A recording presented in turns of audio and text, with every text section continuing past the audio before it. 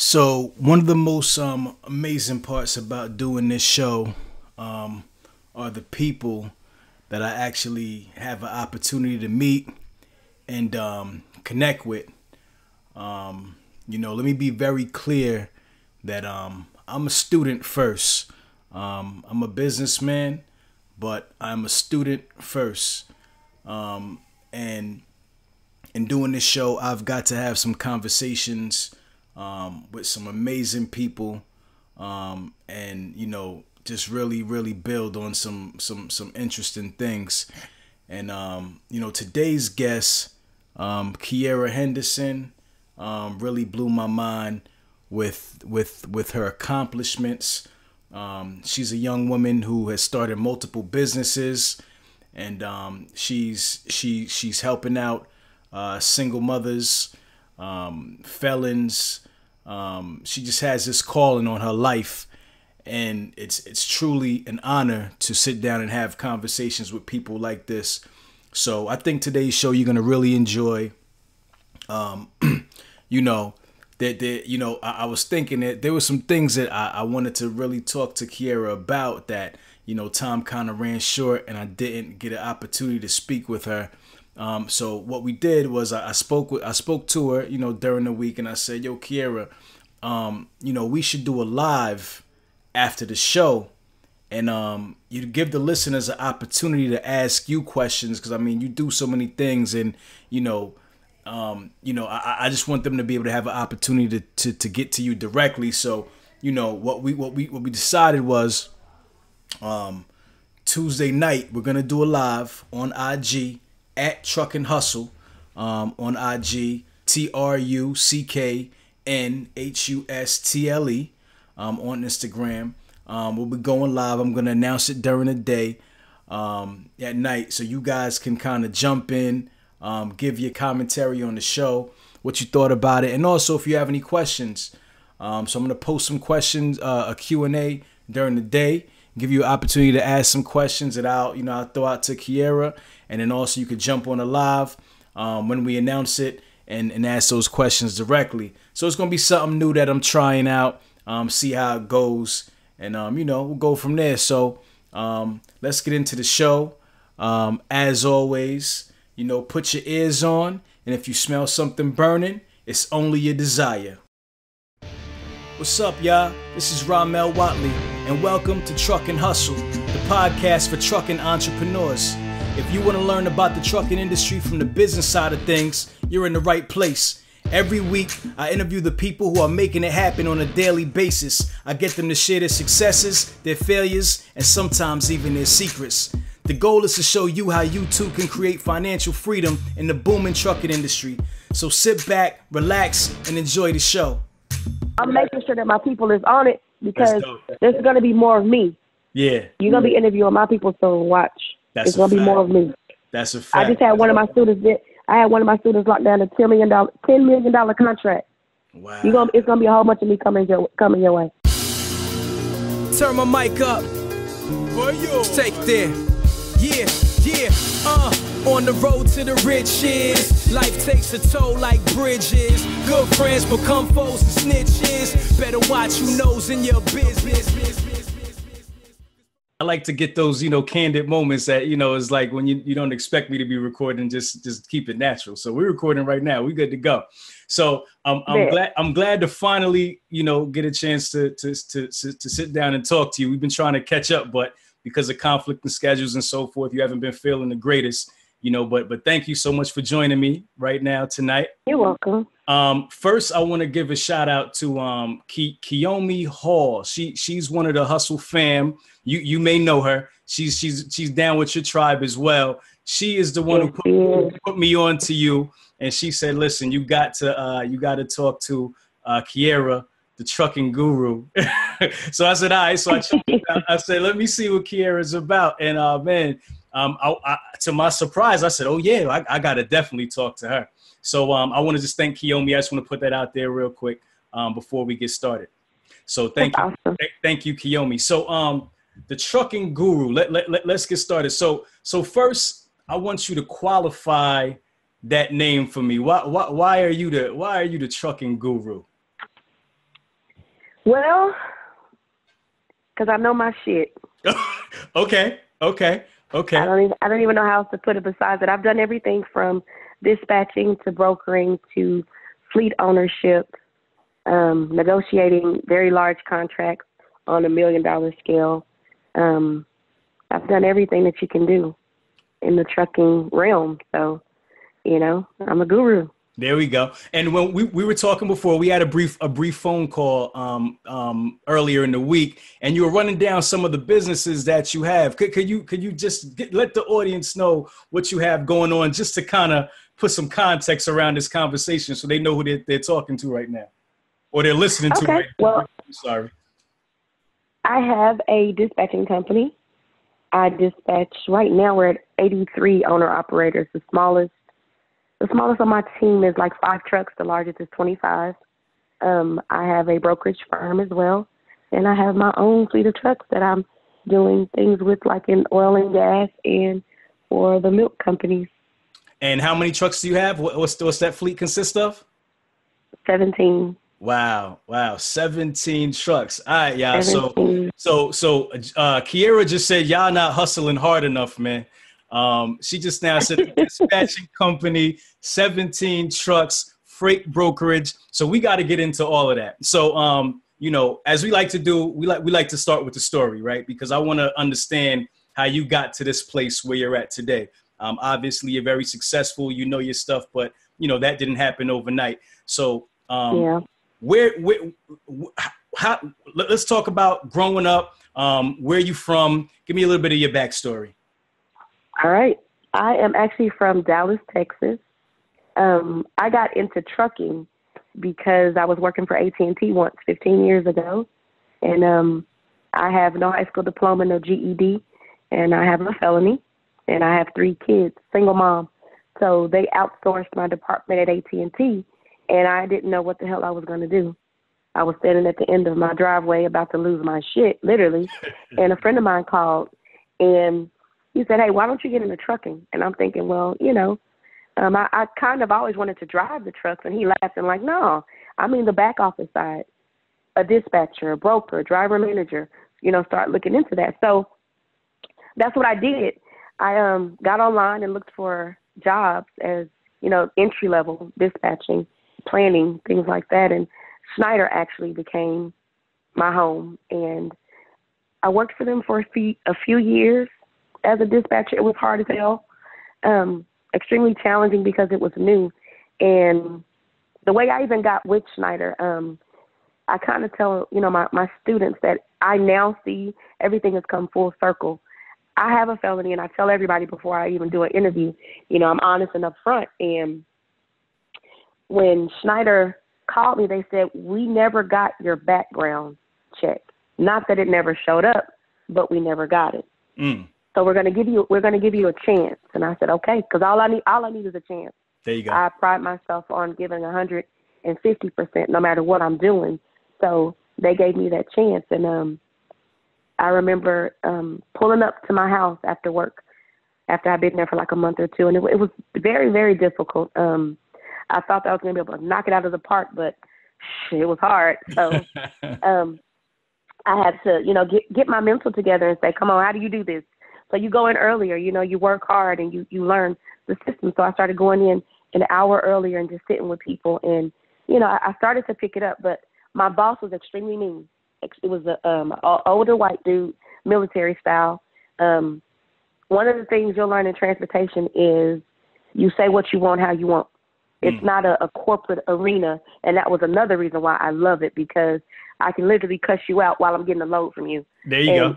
I'm still going to move the freight and it's still going to get done, but I don't have to pretend to be something that I'm not. Right. So he was very rude and very up in your face. And it was, I think I got a pretty strong personality, but for him to make me be like, "Oh shit, like, I don't know if I can deal with this." It was tough. Right. So I pretty much, I put it to the side, and I knew that I had to keep going because these kids need me. No matter who don't like me, I still have a job to do. So I gave it the best that I could. And after I was there for about 4 months, I noticed that the bigwigs from Green Bay were down. And I did my job, and people started sitting with different dispatchers and planners, learning the systems. Well, I paid attention. Remember, I told you AT&T, they pretty much did the same thing. So big corporate companies, they kind of send a crew in to dissect what's what, and they break the systems down and break down the structure, and they start firing people, basically. Yes. So I'm noticing that they're there for, about a week, and then on Friday they had this big, huge meeting, and they're calling everybody in. We're going to have a little talk with y'all. So I'm already knowing in the pit of my stomach something ain't right. Right. So we go in, and they tell us that they're going to dissolve our department because we were dealing with sand. This is how I got into the oil and gas industry, bulk sand, with Schneider. And they were going to take it to their corporate offices up in Green Bay, leaving Dallas, Texas, because, we were doing really good, and they wanted it to be, close to home. That's fine. So I walk out of the meeting, and I go to the bathroom like, I know I'm not as good as everybody else. I know I don't know as much as they do. So I'm nervous again. Here I am again. Just left one job, don't have a high school diploma, no GED, got this felony, and these kids still got, to have food on the table. So I'm getting nervous. Right. I remember calling my mom, and she said, grab a hold of your mind. God blessed you with that job. If this isn't it, he's going to open other doors for you.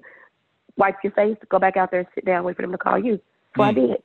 I was the last person that they called. And when I walked in, one of the things that I'm forgetting to mention, there was a lady named Ashley, a young lady named Ashley, who was in the higher ranks.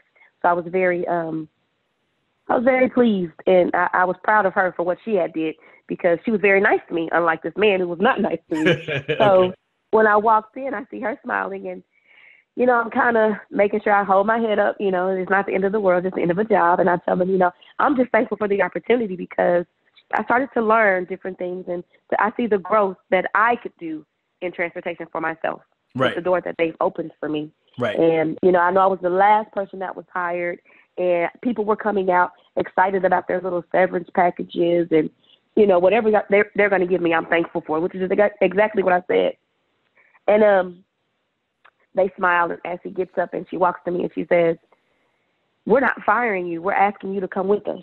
Okay. And I was like, "What? Come with you? Where am I going?" Green Bay, Wisconsin. Okay. I said, wow. Now, I'm the oldest of 8, and all my family is here in Texas. So that was huge for me. But even as I tried to talk myself out, of course, I told them yes, and I was thankful for the opportunity. They then took me from a dispatcher to an operations manager. And I then started to put the pieces of the puzzle together. He didn't like me because even though I was hard on myself, my work spoke volumes. The work that I did, the pride that I took in the work that I did for them, they saw it without me even trying to, say, hey, I can do this or do that. I just showed them what I could do with my work, and, I was dedicated to it. And that's the job that he wanted. I didn't know that. Okay. So that goes down there, and then I move up to Green Bay, and I love Wisconsin. Shout out to my people in Wisconsin. Love Wisconsin. The culture is different. It was very different from Texas.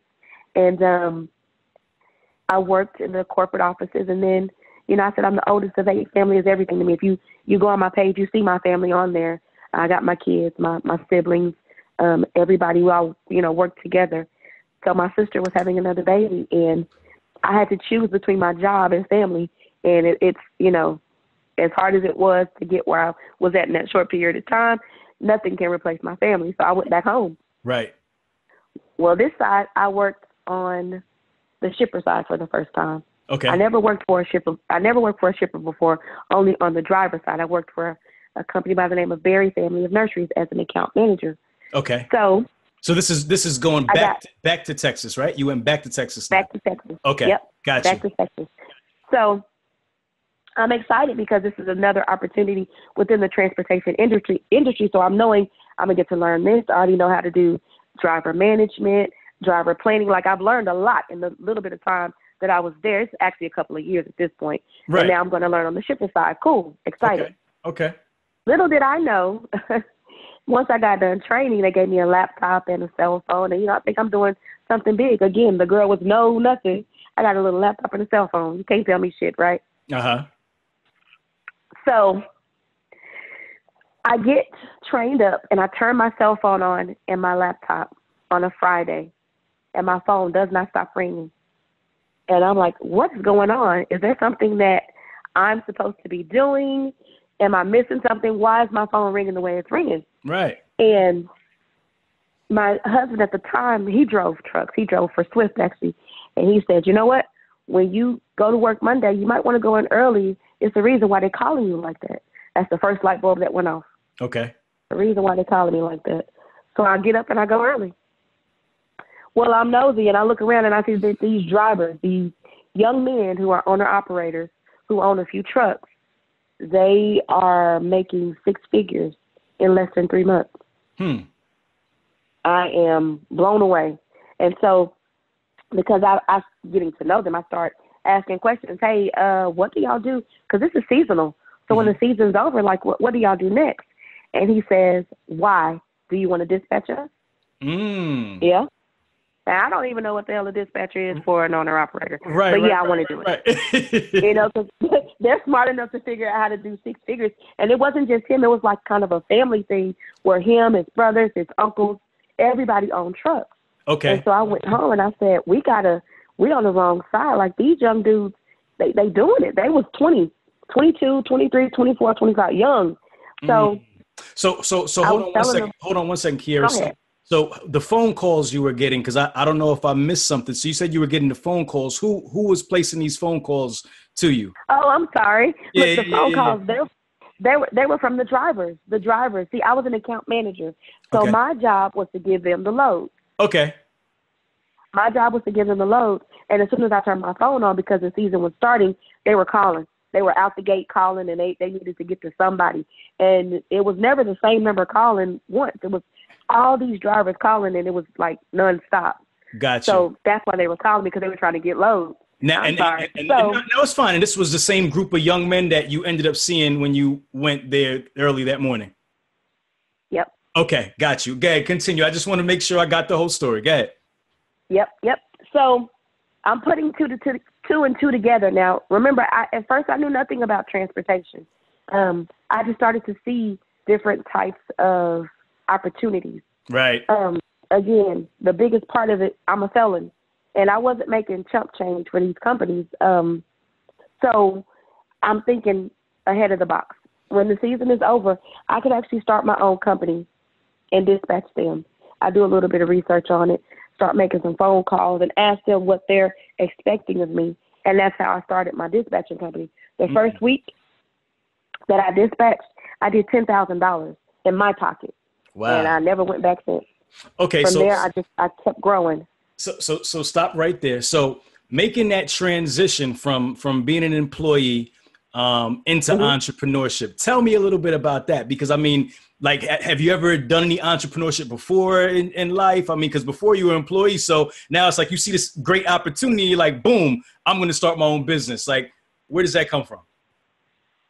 Well, I've never been an entrepreneur, but my father is an extremely accomplished one. I watched my dad grow his business. He's been in business for 25 years now. He owns a roofing and construction business, and he does really well. Okay. So that hustle I got at a very early age just by watching my dad. He's amazing at what he does, and I always wanted my own. I guess the connection for me was, if my daddy can do it, I could do it. And I'm not afraid, because I know I'm going to always bet on black.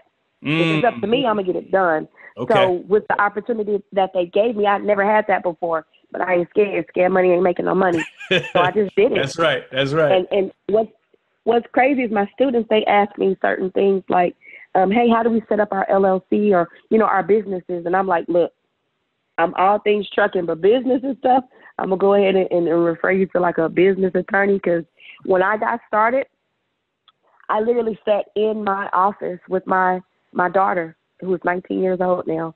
And I told her, what I'm doing, what I want to do. My best friend came over. I ran the idea by them. And the next day I was just, this is it. Got you. I had me a little tablet and a phone. So the entrepreneur thing, like, I ain't gonna lie to you, I didn't know I was going to get to where I'm at now. Okay. I thought that it was just, I done made $10,000. I know I'm not going to stop. And I knew that it could get there. Okay. But I never knew that doors would be open like they are. So it just was I'm not a scary person. You know, and I know, like I said, if it's gonna get done, I'm gonna make it happen. So that's what I did.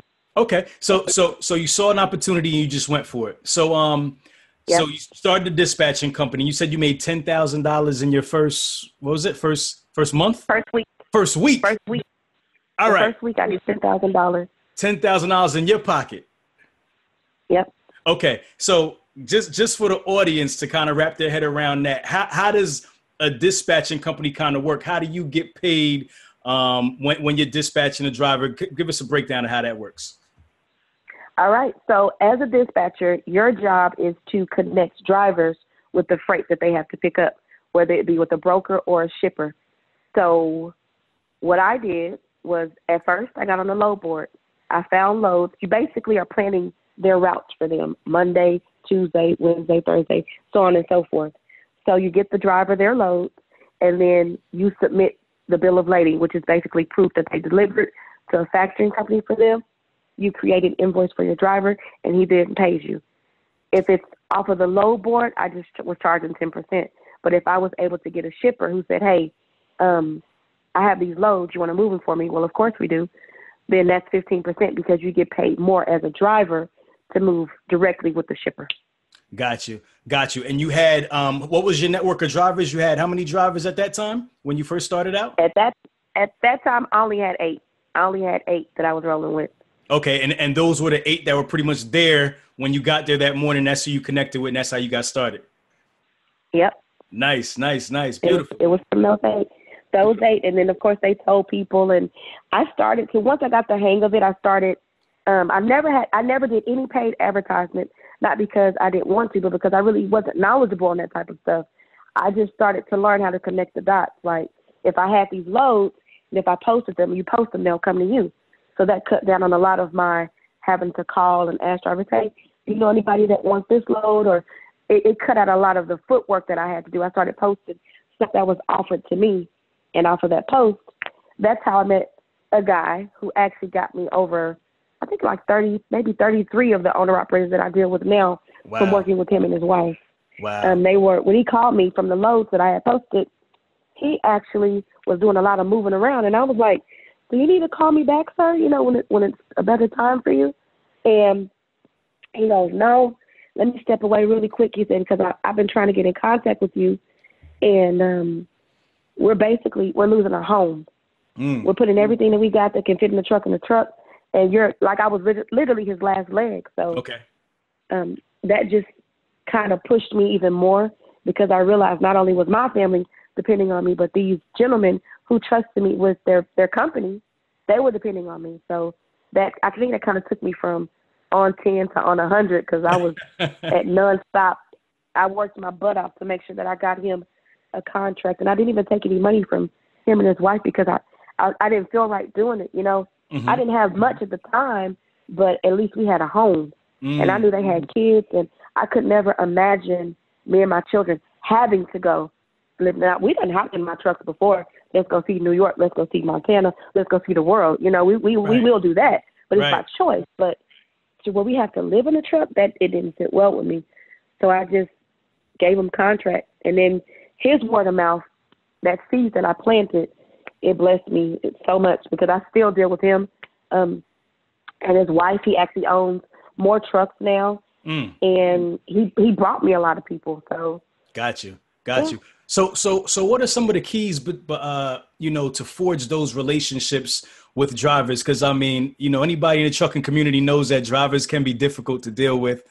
Right. So when you're a dispatcher, I'm sure you got to be like Dr. Phil / their accountant / their mom / their babysitter / you know what I mean? Like, what are what's your approach to that relationship with somebody who's interested in getting into the dispatching business? I'm so glad you asked me that, because I find myself telling my students this now. It's not for the weak. A lot of drivers they don't mean to be rude, but I don't think that people realize what driving a truck can do to a person, because 95% of the time they're by themselves. They're alone. So they start to lose that personal touch, like being friendly, being nice. Not all of them, but the majority of them have become loners, because of the sacrifices that they're making for themselves and their families, out there driving trucks. So you gotta have thick skin.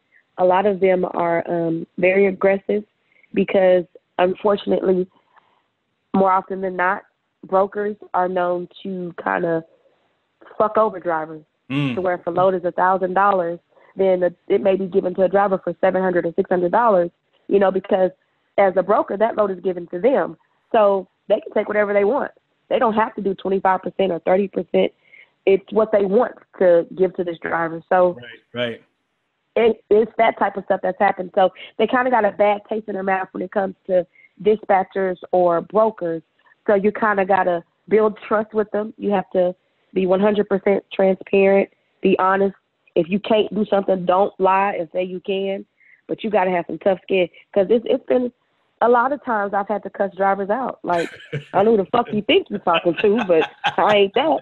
Either we going to work together, or we ain't going to work at all, because I need you just like you need me. Right. So right. that's always been my thing. I treat you how I want to be treated. And I honestly know that's why even the originals that helped me even get this going, they still rock with me. Relationships that I've built from years ago, I still got. Matter of fact, one of the contracts that my personal trucks are on, when the job from Schneider, one of my friends actually went to go work for one of the major oil and gas industry people. And that's how I got my contract. I treat people how I want to be treated, and I try my best to always be kind. Right. So that applies to drivers, especially. Be kind.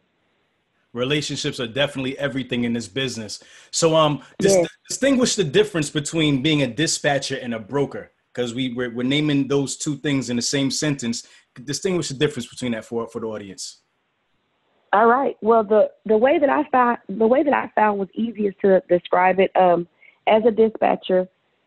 This is an example. I dispatch 5 trucks, so I only need 5 loads. As a dispatcher, I can talk to a shipper directly, or I can deal with the broker. But I only have these 5 trucks, so I can only handle 5 loads. Well, as a broker, you're dealing with the direct shipper. So you can take on 25 to 50 loads. And you got to hope and pray that you get these loads covered. So that's the difference. And you're financially responsible. If a driver, you ever heard that saying, "Oh, it fell off a truck"? Oh yeah, for sure. That's a real thing. Yeah, that's a real thing. And sad to say, but people hear licks all the time. So if something just happened to fall off a truck that you're responsible for, because you got that nice broker bond, and you got to pay for that.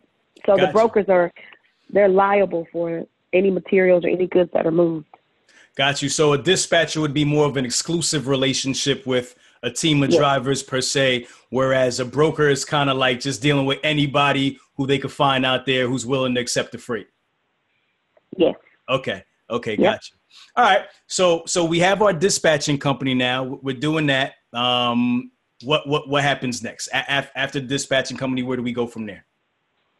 Well, what I did myself, once I got comfortable dispatching, because my days were extremely long when I first started. I was up at 4:00 in the morning making calls and didn't go to sleep until, the job was done.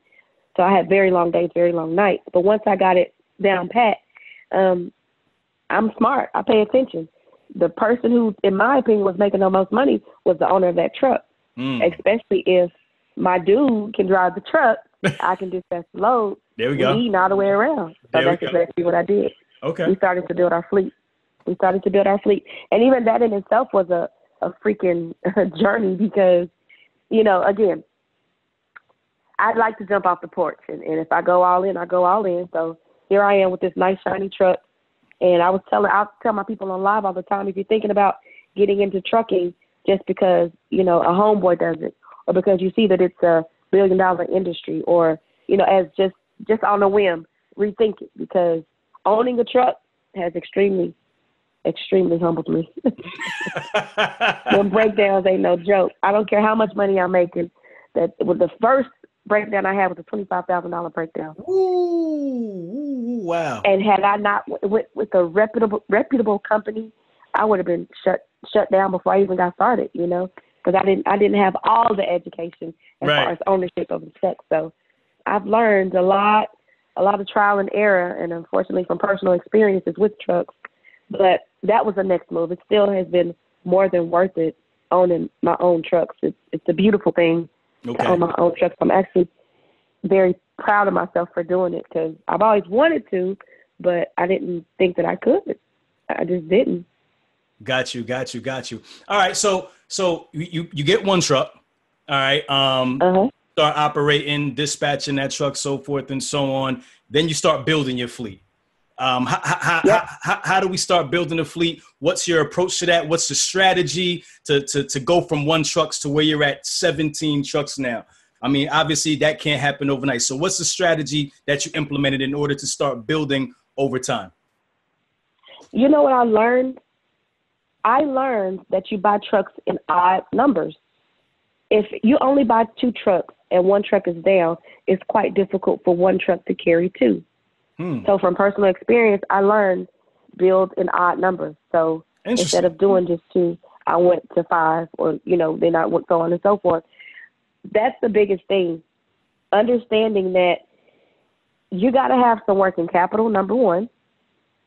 If you ain't got no working capital, if your credit ain't right, hold off on it, because you have to be able to afford maintenance, fuel, tires. Small things cost a lot on a truck. So make sure you understand your overhead and your budget.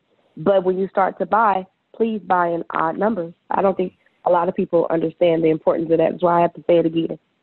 The odd numbers it'll save you, because with 3 trucks, if one is down, 2 can still carry the weight of 3. But it's just harder if you do it in them even numbers for whatever reason. And I know, because when I would get to the 4s and the 6s and the 8s, I would notice things start to shift. So I keep it in odd numbers. That's why my goal is 25 trucks. Got you. So do you think there's a certain place that you should be financially, like, let's say one truck is bringing in a certain number before you say, okay, I'm ready for truck 2 or truck 3? Like, where do you want to be to where you're comfortable with the revenue that one truck is bringing in before you start building on that? Or do you look at it from that perspective? You don't, because the way in trucking for myself, what I learned is if you got a good contract, that's when you start to build. Because you can get a contract to where, for example, the oil field, pneumatic trucks, we do 7 loads a day, 7 days a week, $700 a load. That's $30,000 a week per truck. It's wise of you to go ahead and build when times like that are good for the ripening. You're eating right now. Go ahead and build. And that's because in a snap of a finger, transportation is it's forever changing. It changes on a whim. You can blink. And to be honest, if Trump is not in office, whoever coming in next, they may even change the whole fracking thing. So we may not have our contract anymore. Transportation is forever changing. So if you get a good contract, you get some dedicated routes. If you get good work, I think that for myself, that's when I say I need to add on to my fleet. Gotcha. Because I'm going to eat while I can eat, and then, be proactive instead of reactive. So when I got something that's good, I'm always looking for the next contract, the next dedicated route, the next freight. You buy your trucks based on the freight that you got, because that's how you're going to make money. A lot of people just get out there and get it. Well, I'm going to get a truck. Fantastic idea. I always ask people, what the hell, what you going to haul? What are you going to do with it? Right. I get so many people that call me and say, hey, I got a box truck. I say, stop. Why did you get a box truck? Who told you to get a box truck? Right. And then when that person said, hey, get a box truck, did they say, because I run this and I'm making that? Right. If they didn't, you kind of fucked yourself. Got you. So you need to know market. So what is your approach to finding contracts? How when you're out looking for contracts, and like you're speaking of, what's your approach to that? What's your strategy? Well, you can't ask for my strategy, and that's only because as I smile and say this. Look, as I smile and say this, it's only because people know me, so they call me to see if I want to do something with them, if they want me to partner with them. However, for example, my kids work for my company. My 19-year-old, my 13-year-old, they work for me. My 19-year-old, I have shown her how to call shippers. I've learned that if you have the trucks, you're going to bypass any broker that's out there, because a broker is like throwing a rock, a drop into a bucket. It's a billion brokers. A billion brokers who are saying that I could quite possibly, air quotations, move your freight for you. Right. But if I got 10 trucks, because there are 10 owner operators that I'm dispatching, I'm building an army. I have an army. I have people that will pick up your loads for you and will safely get them where they need to be. They're going to give you the contract. Gotcha. I don't think that people use that type of that tactic. I don't think people put the 2 and 2 together on that. You know, this isn't. You ain't selling. You're not selling cable packages or electricity. You know, you're calling people. It's not a hard with sell. a solution. Right. Yeah, you're calling with a solution. Hey, you got freight, I got drivers. Let's do it. Right. Like when I was teaching my daughter to do it, I made phone calls like that. Hey, you don't have a lot of time. Neither do I. I got trucks and you got freight. Send me over an email, and they would send it. There you go. They literally would send it. There you go. It's because supply and demand. You got the supply, I demand, you give it to me. There we go. There we go. It's simple. I like People that. just overcomplicate stuff. Nah, I like that, and you're absolutely right. It's definitely supply and demand. So since we're talking about it, you said your daughter works for you, right? Oh yeah. All right. So yeah. So tell me about the family business. Like, tell me how is that? Like, how does that feel having your children work for you, your daughter work for you? Like, tell like, what's your day to day? What hats do you wear? What hats do you allow them to wear? What's your approach to that? What's your morning routine? How do you get up? How is it day to day for you? Well, one thing that I'm forgetting to tell you, I homeschool my children as well. Nice. I like that. So, thank you. Yeah, I homeschool them because I want to raise my children. My mother homeschooled us, and before I became a wild, crazy teenager and started running away, you know, my mom and my dad did the best that they could, and that's one of the things I remembered. My daughter, who's 19, she's not the smartest child that I know. She literally is the smartest person I know. And that ain't from me. I don't know where she got that from, but she's extremely smart. Right. She's always been like wiser than her years. She runs with me, my sister, you know, my best friend. She hangs with the older crowd. But even since she was a small child, she's been very smart. So when she graduated as the top 5% of the nation at 14 years old, wow. When we moved from Wisconsin back down to Texas, she said, I want to homeschool the kids. And I trusted her enough to say, all right, I'm getting my business going. I'm going to need you to really, are you sure? Yeah, I'm sure. All right, then let's do it. That's so dope. That's so dope. She kind of passed the torch to me with the homeschooling because, you know, she has businesses going. So we homeschool first.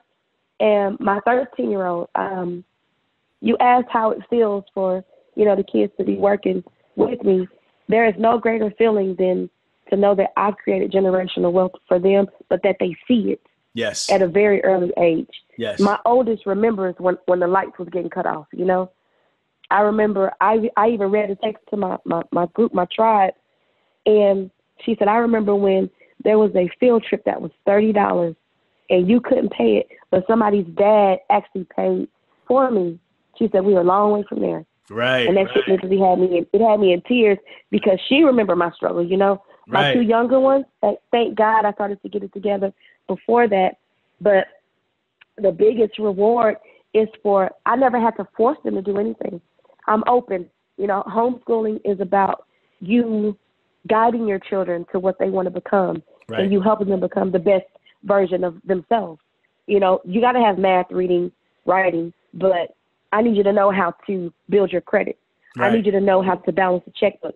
I need you to understand the difference between a loan and a line of credit. That's the types of things that I teach my kids. You need to know how to grow your food. You need to know the differences between bad habits and good eating habits. You know, you got to know yourself. So, and plus a lot of spiritual things are given to them. It's a much better environment, but they also get to see me work. And I remember when my 13-year-old was about 8, and I said, okay, what you want to be when you get older? She said, I'm going to be a boss like you. I'm going to take over the company. Right then and there, I started teaching her how to do it. And I started giving her, delegating certain things for her that you have to do by this time. And I started paying her. And it grew to where now at 13, mommy's down. You know, I got walking pneumonia. I'm sick. My 13-year-old is running my business. Wow. My 13-year-old knows how to delegate, how to handle the payroll, how to give my drivers the new routes, how to handle the bill of lading, from everything, A to Z. My 13-year-old knows how to do it. Wow. My 19-year-old does as well, but she has her own businesses that she's doing. She's more on the accounting side and behind the scenes. And then there's my son, who is all things mechanics. He knows how to climb up and check on engine oil and check the systems and different things like that because of my dude. He's taught him all kinds of things. He's good with his hands, so that's what he's going to do. But Gotcha. I love it. I love the fact that they just want. I like that they don't want to work for nobody. I told my 19-year-old at one point to go try, and she worked for a really good friend of mine. She worked for about a week, and she called me and said, "I'm on break, and I need you to come get me. I'm never working for nobody," you know, because she sees the difference. So it's an amazing feeling that I am creating amazing humans with no doubt good moral values and great work ethics. No doubt. How do you approach being a boss? I mean, you're a young Black woman. Being the boss of, I'm sure you have have a lot of male drivers. You may have some female drivers as well. How is that relationship? Because I know a lot of times, especially in the Black community, because of familiarity, there's that sense of entitlement. There's that sense of, I don't have to listen to you. We're on the same level. Do you get that? And when you, how do you deal with that? Well, when I first started, I did. I don't get that no more.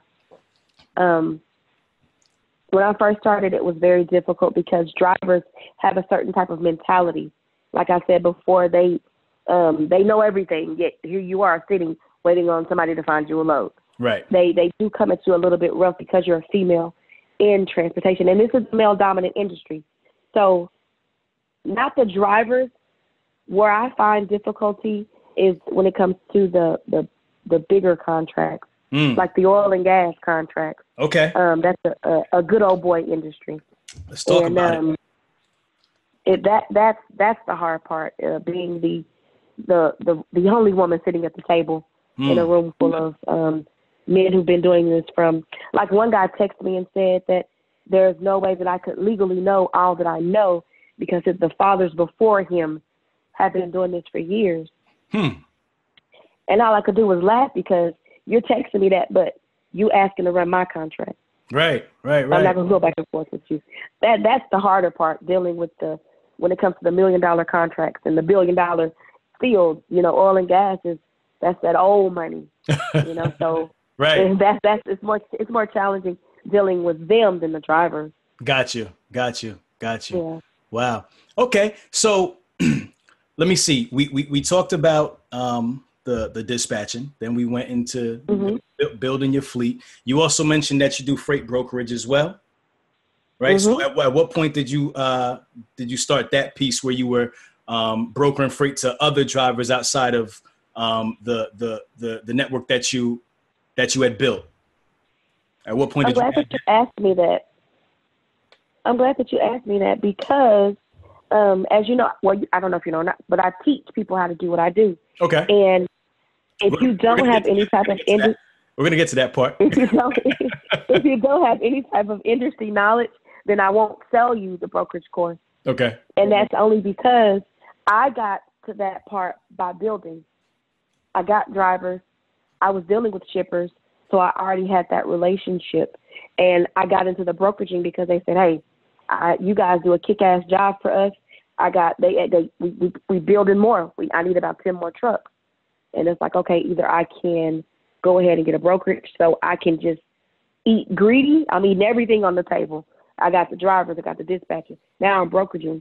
Some of my trucks were on it. I got into brokeraging because they started asking more and more, "Hey, we need you to take on more of the loads."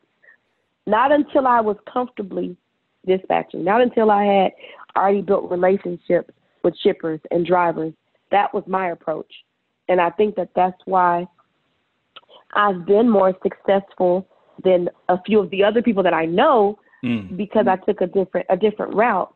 I built the relationships. It ain't what you know, it's who you know. There you go. And if your work can speak for itself, then they're gonna want to fuck with you regardless. Right. So why not get a brokerage? And now that's one of the things that I offer for my people who I'm teaching. Those who aren't comfortable, I let them work with me. Got you. Okay, so let's get into that because you kind of segued onto your teaching, right? So this is where we come back now. We done rewind. Now we fast forward into now we're back to the trucking guru, right? So why did you decide or feel that it was important to start teaching? All right. A while back, someone made a post. And it said broker agents make $279,000 a year. And I respond to that post just because it was in my timeline, just shooting the shit. I said, great post, but actually they make more. Well, mine do. If anybody's interested in doing it, if I could help, let me know. Okay. That was just a genuine comment, right? Okay. I didn't know that the day I made that post, by 3 o'clock in the morning, I'd have 400 messages from people. And I had been talking on the phone to people from 15 minutes after that post up until 4 o'clock that next night. Wow. Okay. And then the next day, it was 200 more people. And I'm like, okay, I don't mind helping, but I don't have time because I homeschool, because I got my businesses, and I have the blessing and the joy of keeping my nieces. I didn't really have time. And I was trying my best to overlook it. And I started looking, say, hey, there's people out here that do it. Let me do some research and see if I can push people that way. But what I found, it just didn't reflect my heart. I remembered 15 years ago being afraid, and I didn't have no $1,500 or $2,000. I didn't even have $500 to pay for a class. And I could never imagine not putting myself in this position, not pushing myself to gain the knowledge and to get where I'm at, only to turn around and tell people no. I had a woman on the phone who was whispering on the phone after I made that post. She was literally whispering on the phone. And I said, what are you whispering for? I started whispering, what are you whispering for? And she said, I want to make sure my husband doesn't hear what I'm saying because I have to get away from him. Wow. When she called me back, her story was mind blowing. Then I had so many people who were calling, and it's like people are just trying to make it. And I couldn't be selfish and be like, you know what, I got mine. Me and my family's good. That's not who I am. So people kept saying, can you show me? Can you teach me? Can you mentor me? I had to really sit down and think, and I talked to my team like, hey, because it's not just my kids that work. I have full staff. Okay. And I said, I'm about to try to see if I can be of assistance to what's starting to look like my community. Because a lot of the people that were calling, they reminded me of myself. A lot of single moms were calling. And then a lot of guys that had felonies. And again, what I was looking for, I couldn't find it. And so I went live and I asked everybody, look, y'all keep asking me to teach, and I'm trying my best to work with my schedule and move some things around. But I need to know, what can you honestly invest in yourself that's not going to hurt you? Okay. But to where you're going to be committed to because this is going to take some time. I knew it was going to take some time. And some people did say $2,000. Some people said $1,500, $1,000.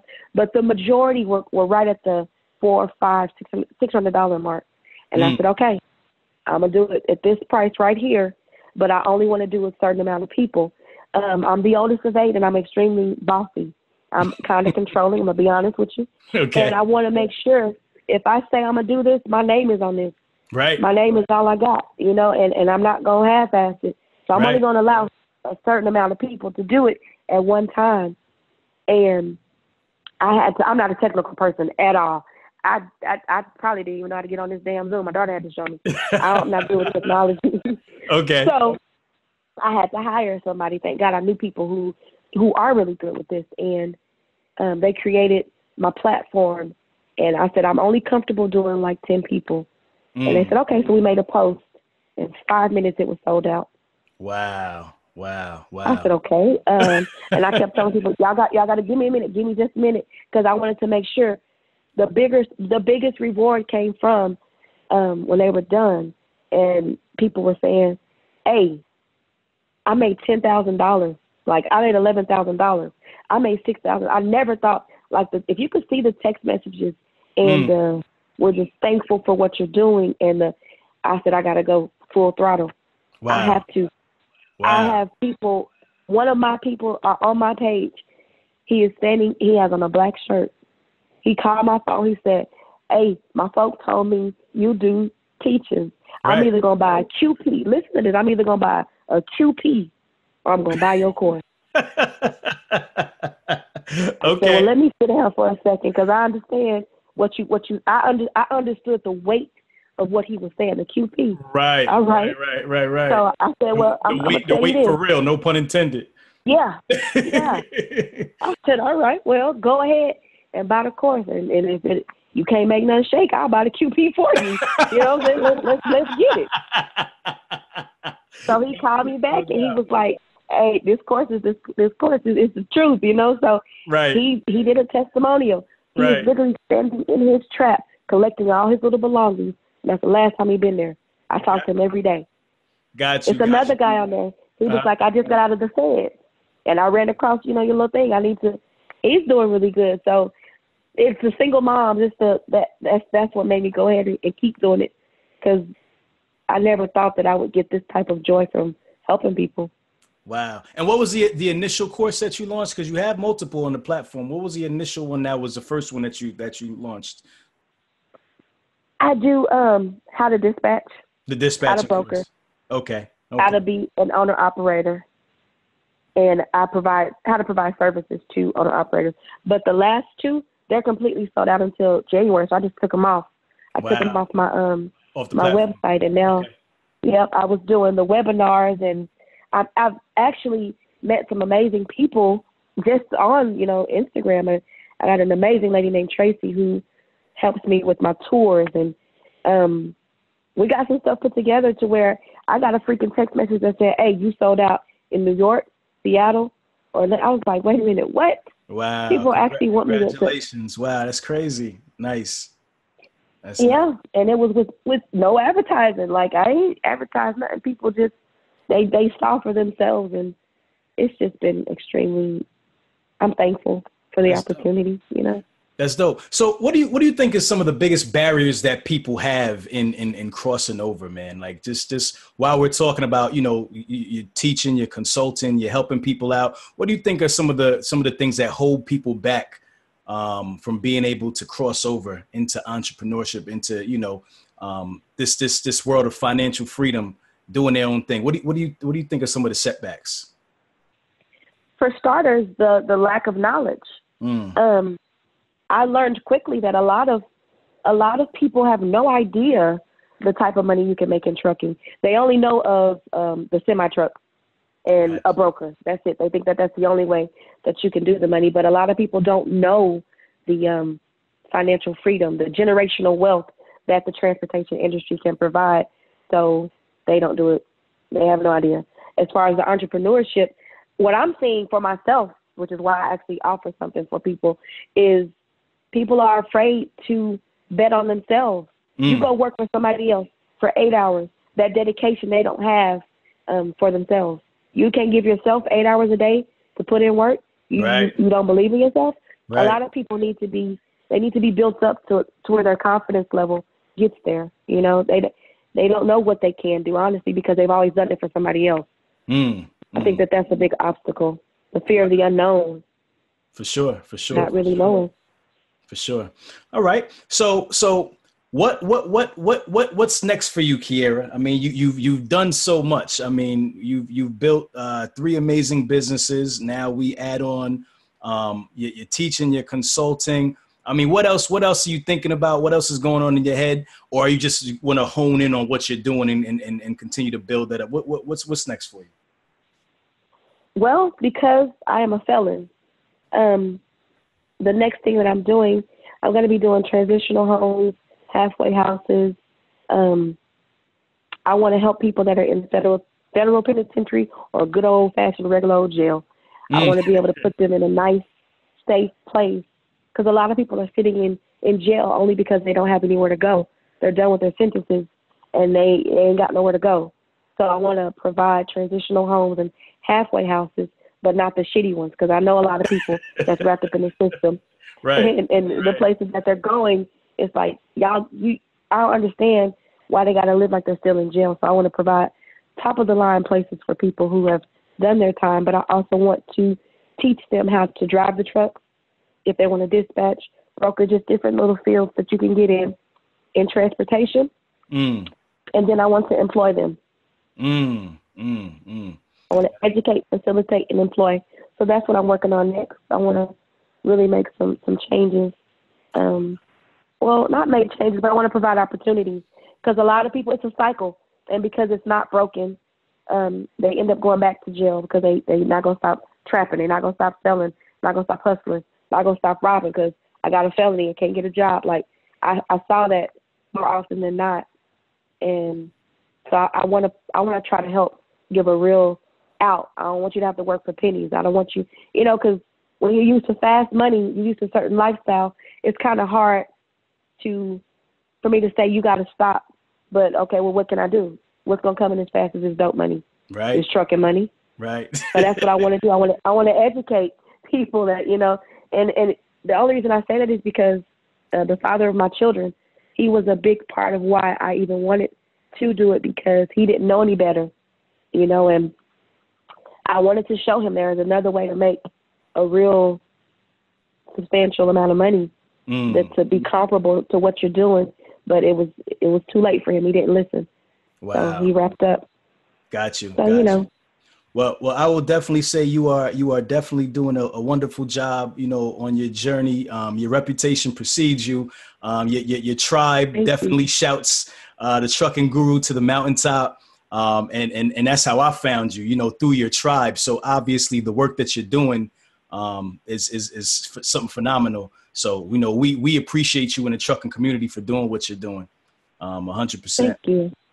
So I guess we could kind of wrap it there. But before we wrap it up, I just kind of want you to, as always, I want you to give your final thoughts, something we could kind of leave the people with. I guess you call it like your final jewel. And then I want you to just kind of let everybody know where they can find you, your social media, and also where they can find the courses and the curriculum and so forth and so on. Okay. Well, what I would like to leave, first off, I love your podcast. My people told me about you, and I listened to a lot of them on here.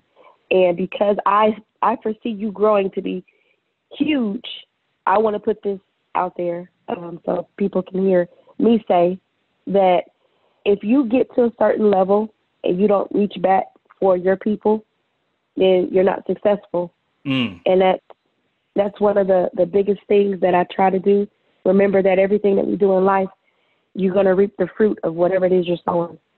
And I'm here because I worked hard, but more so because I try to remember that you're going to reap what you sow. And you got to pay a lot of things forward. And a lot of us are in positions to where we could change the dynamics of an entire nation.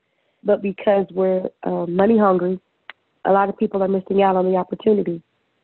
A lot of people say the game is to be sold and not told. I don't believe in that.